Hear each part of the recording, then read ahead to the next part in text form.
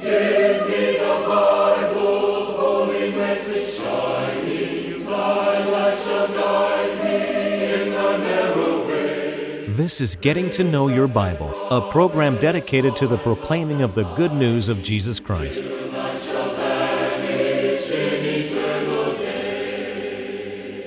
Here's Billy Lambert. It's a genuine pleasure to be with you today on Getting to Know Your Bible. We appreciate those of you who've tuned in today. Some watch all the time. This may be your first time to see Getting to Know Your Bible. Well, I want to urge you to stay tuned today. We're going to be discussing a subject that comes from a text in the Old Testament. We're going to be talking about tired of God. Tired of God. It appears that some people today have grown tired of Him. There's a text in the Old Testament that talks about that. Stay tuned as we discuss it. Now today we continue to offer a free Bible correspondence course, and I want you to have the course. And so what we're going to do is to pause so that you can learn a little bit more about the course, and also how you can learn that you can receive it free of charge. To help you in your study of the Bible, we want to send you this Bible correspondence course. This course is non-denominational. It's based on the Bible. It's conducted by mail, and it's free. To receive this course, write to Getting to Know Your Bible, P.O. Box 314, Summerdale, Alabama 36580. Or call toll-free 1-877-711-5214. No storm can hide that radiance peaceful beaming, since Jesus came to seek and save the lost. I'm going to be reading today from the 6th chapter of Micah, Micah chapter 6 and verse number 3. O my people, what have I done to you? And how have I wearied you? Testify against me. That particular passage is a part of God's famous controversy that He had with His people. It's a sad time when God has a controversy or a complaint with His people. God came down in condescending love to find out what was wrong. And the reason God was asking this question was not so much that God didn't know what was wrong, because God knows everything. But you see, He was trying to wake the people up, and He wanted them to know. So He asked them, what have I done to you? How have I wearied you? Testify against me. God was actually willing to put Himself on trial here. But there are two or three things I want us to notice about this passage in our study today. The first of all is God's cry. He said, "O my people, what have I done to you?" And this is the love of God outpoured. God loved these people. He had done so much for them. He had delivered them from the land of Egypt, out of the house of bondage, and He had been with them and protected them and fed them, and He was their God. He had given them a law to govern them and to guide them, and He did everything for their benefit. And in spite of that, He wanted to know, now what have I done to you that you've gotten tired of me? Now, this statement of God illustrates His love in so many ways. It's sort of like His statement in the first chapter of Isaiah where God had explained through the prophet Isaiah that His people had become backslidden in heart and in life. And in spite of that, God loved them. And He said, "Come now, let us reason together, says the Lord. Though your sins are as scarlet, they'll be as white as snow. Though they are red like crimson, they'll be as wool." And this is somewhat reminiscent of Jesus' cry over the city of Jerusalem.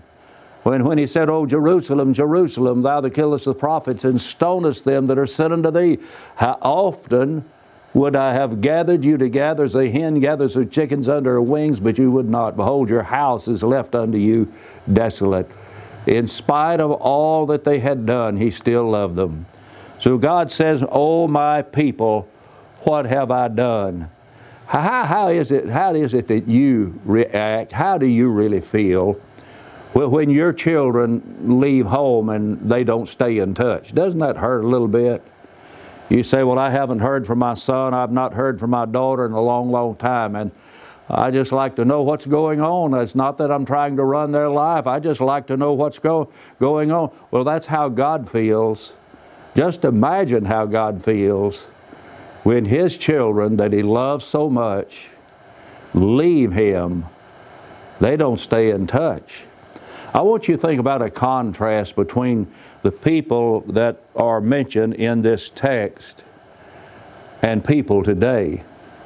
You see, the people in our text had been delivered from the house of bondage. You notice in the very next verse He said, I brought you up from the land of Egypt. I redeemed you from the house of bondage. I sent before you Moses, Aaron, and Miriam. Oh, my people, remember now what King Balak, king of Moab, counseled. So He had delivered them out of bondage. He redeemed them, as it were. But it is not the case that for God's people today that He has redeemed them from bondage, from the bondage of sin.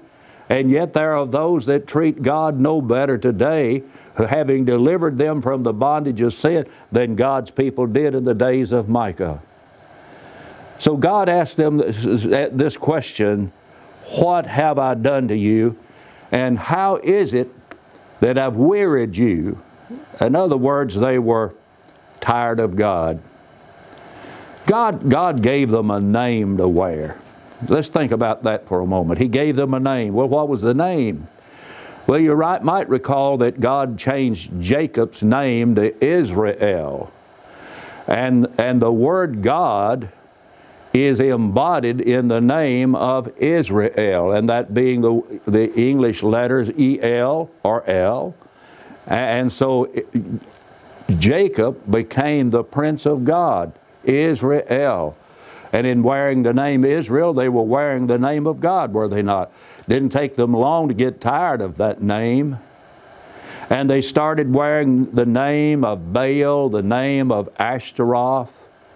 That is, other gods. They started bowing down to them and worshiping them rather than the name of God. So they grew tired of God and tired of the name of God. But what about men today? Well, God gave a new name for people to wear. That name was actually predicted by Isaiah the prophet. In Isaiah 62 and verse 2, "The Gentiles shall see thy righteousness, and all kings thy glory.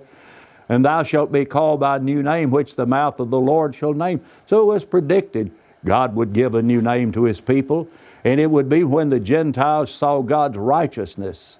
And I want to emphasize that this would be a God-given name. It would not be a name that men would be given by someone else. It would be a name that would be given to them by the Lord. I find it very, very, very enlightening that in the 11th chapter of Acts and in verse 26, in the chapter following the conversion of Gentiles at the house of Cornelius, that in the 26th verse of the Acts 11, the Bible says the disciples were called Christians first at Antioch. I want to submit to you that the name Christian is the name predicted by Isaiah in Isaiah 62 and verse 2, that when he said that God would give His people a new name to wear. You remember in Acts the 26th chapter that Agrippa said, "Almost you persuade me to be a Christian." A Christian. Then in 1 Peter 4:16, Peter said, "If any man suffer as a Christian, let him not be ashamed." God's given us a new name to wear, Christian. And the Bible only makes Christians only of anyone, anytime, and anywhere. That's all we should be, just Christians. Somebody says, "What are you religious?" "I'm just a Christian." "I'm just a Christian." "Well, you're not." "Well, what kind of a Christian?" "I'm just a Christian." Nothing more and nothing less. The Bible only makes Christians. And when we obey the gospel, by believing on Christ, by repenting of our sins, confessing our faith in Christ, By being baptized into Jesus Christ for the remission of our sins, the Lord adds us to His body, to the church, Acts 2:47. Well, then all that we are members of the body of Christ, and we call ourselves Christians. Christians. And you can't spell the name Christian without spelling the name Christ. We belong to Jesus Christ. We are followers of Jesus Christ. We're disciples of Jesus Christ. And the name Christian suggests several things. Number one, a Christian is a disciple. The disciples were called Christians. And a disciple is not only a follower of Christ, a disciple is a learner of Jesus Christ. Secondly, we learn that a Christian is someone who's been persuaded that serving Jesus is the best thing for their soul now and in eternity. Agrippa said, "You almost persuade me to be a Christian." And Paul said, "Well, I wish you weren't almost persuaded, but altogether persuaded to be just like I am." Paul was a Christian. Paul was a Christian. And then a Christian is someone who's willing to suffer for the cause of Jesus Christ. If any man suffer as a Christian, let him not be ashamed. So God's given us that name to wear. But you know, it wasn't long after God gave that name that people grew tired of it. They grew tired of wearing the name Christian. And there were some in Corinth, in 1 Corinthians chapter 1, verse 10, who were saying, "I am of Paul, I am of Cephas, I am of Apollos," and some even said, "I am of Christ." They grew tired of just being Christians, and they started following men. It's to the point today that people follow and wear almost every name imaginable except the name Christian. Have we grown tired of just being Christians? I think we should not be. We ought to just say, "I just want to be a Christian." Someone says there's so much confusion in the religious world. I had a good lady talking to me just recently, and she said, "There's so much confusion in the world today. Why can't we just all be the same?" And I agreed with her. And I wish I had the opportunity to sit down and share with her just a simple message of the Bible. Just be a Christian. By believing on Christ, repenting of your sins, confessing your faith in Jesus Christ, by being baptized into Christ, and just wear the name Christian. And you see, if all of us did that, not because Billy says so, not because the Church of Christ says so, but because the Bible teaches this, if we would all do that, we'd all be the same thing, wouldn't we? We'd all be just Christians. And guess what? We'd have unity. But I fear men have grown tired. I think men have grown tired of God's arrangements. They think about God's arrangement for the home. Oh, how men have grown tired of His arrangement for the home. Now God knows what's best, because God is so much wiser than we. No man can be the counselor of God. His ways are not our ways, and His thoughts are not our thoughts. They're so superior to ours. And God knows what's best for man, and God, in the very beginning of time, saw that it was not good for the man to be alone. And hence He created a helpmeet or a companion suitable for the man. And He took a rib from the side of the man, and from that rib He made the woman. And then He presented to the man, and the man said, "This is now bone of my bone, and flesh of my flesh, and she shall be called woman, for she was taken out of man, and for this cause shall a man leave his father and mother, and be joined unto his wife, and they two shall be one flesh." That was the beginning of the first home. And God made that family, that home, that marriage with one man and with one woman. Yet in the very beginning, God said, "Let's make man. Let us make them male and female." And God made man and He made woman. And the first home was composed of a man and of a woman. Paul in 1 Corinthians chapter 7 in verse 2 said, "Nevertheless, to avoid fornication, and that's illicit sexual intercourse. He said to avoid fornication, let every man have his own wife, and every woman her own husband.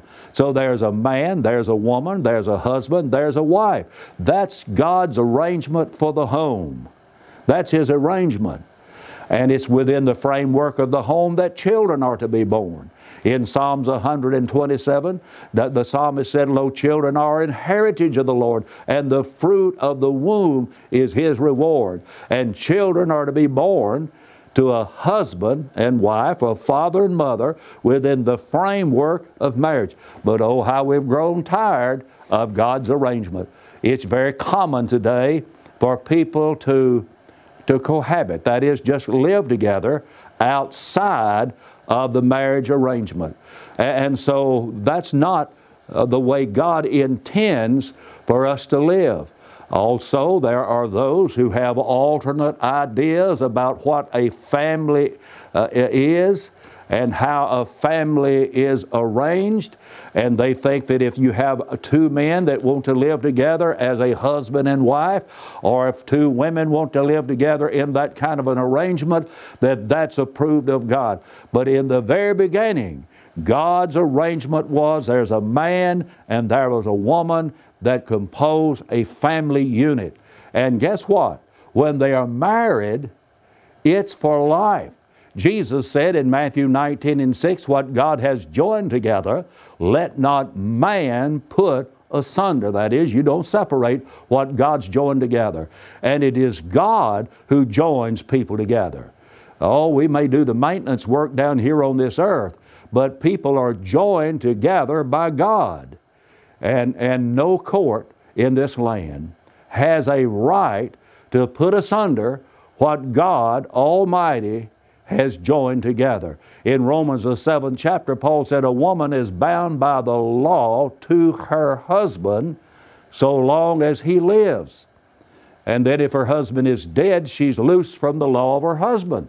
Well, that same would be true of a man. If his wife dies, well, then he's loose from the law of that wife. In other words, you marry for life. That's God's arrangement. But oh, how we've grown tired of God. And everybody seems to have their own idea, or many people have their own idea of marriage today.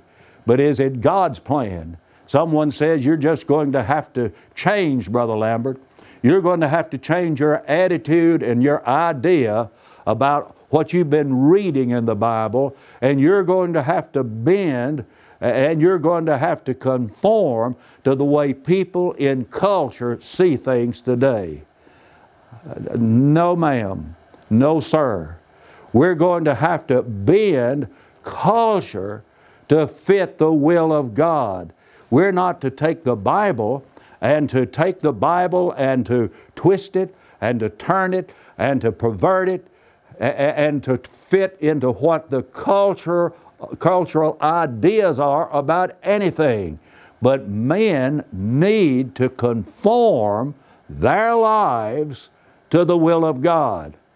But oh, how we've grown tired of God. Tired of His arrangement. Some have even grown tired of His arrangement as far as the plan of salvation is concerned. Suppose you started asking religious leaders through the land to answer this simple question, just this simple question. Sir, what must I do to be saved? Just suppose you ask that simple question. Why don't you ask your preacher that question? Sir, what must I do to be saved? And here are some of the responses you're likely to get. Well, all you have to do is just receive Jesus in your heart. And what else? Well, that's all.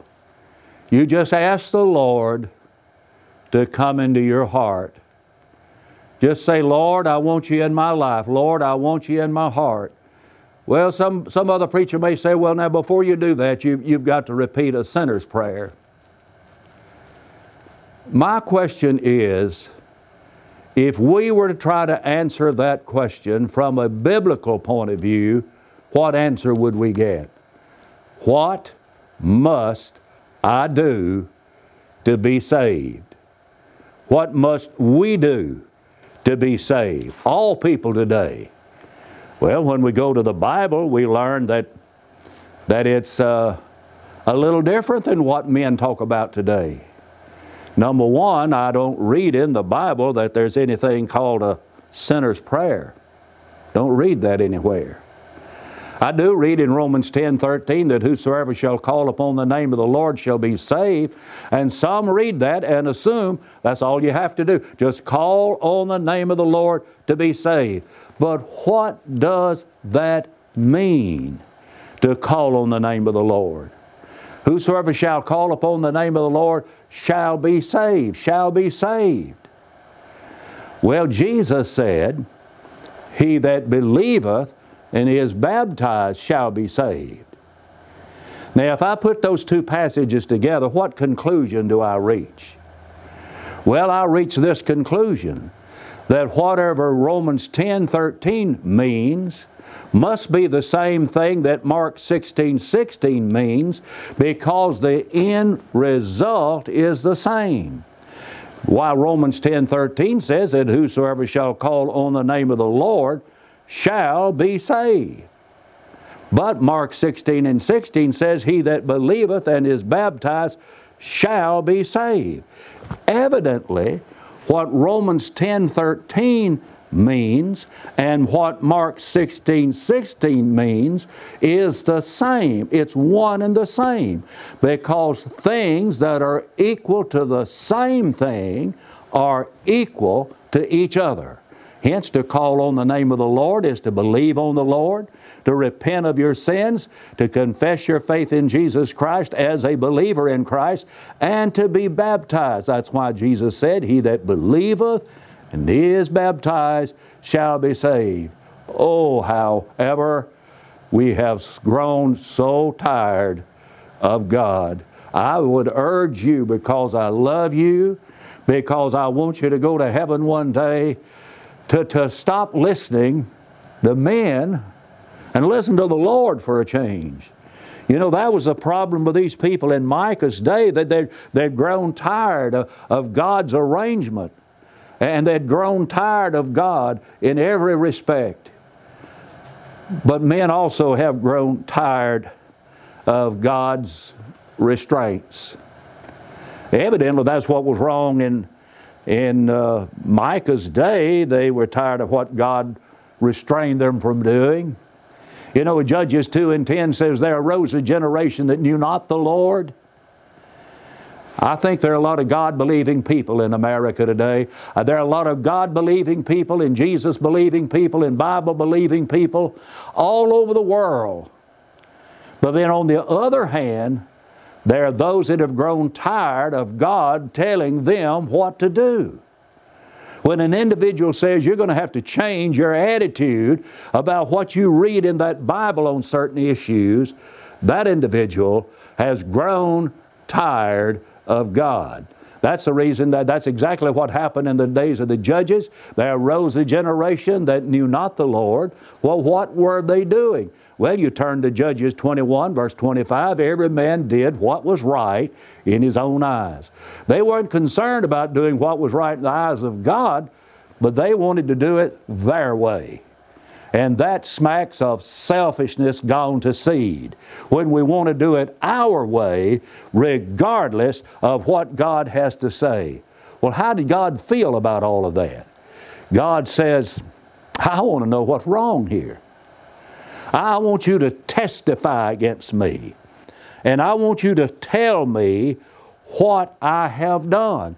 What's wrong with me that you'd feel this way? Over in Jeremiah chapter 2 and 5, there the Bible says, what injustice have your fathers found in me, that they have gone far from me, have followed idols, and have become idolaters?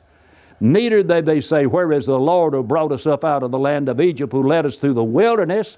through a land of deserts and pits, through a land of drought and the shadow of death, through a land that no one crossed and where no one dwells. They weren't talking about what all God had done for them in the past. And that was the case here in Micah chapter 6. God said, I want to know, what did I ever do to you to cause you to become tired of me?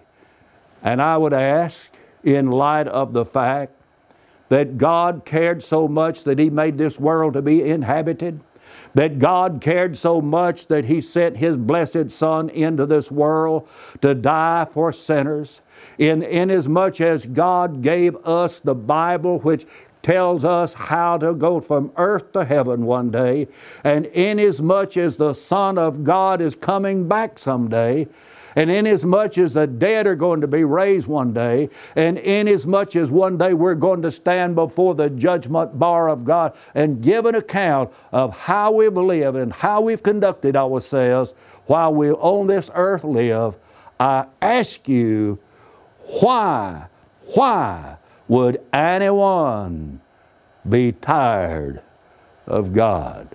That's what God wants to know. How have I wearied you? But you know, in spite of all of that, God says, I still love you. Just like the prodigal son in Luke chapter 15, God wants us to come back to Him today. Maybe you've drifted from God, turned your back on God. I want to urge you to come to Him. In the closing moments, let me give you a very personal invitation to visit the Church of Christ in your community. And right now, pick up the phone and call for the Bible correspondence course, or better yet, you can take it online. But we want you to have it. I want you to know we love you, and we thank you for watching today. And until we meet again, may the Lord bless you, may the Lord keep you, is my prayer. We want to help you as much as possible in your search for a personal relationship with God. You can now easily access our free Bible correspondence course online at gettingtoknowyourbible.org. If there's any way we can help you grow closer to God, please email us at knowyourbible@golftel.com or call us anytime at 1-877-711-5214.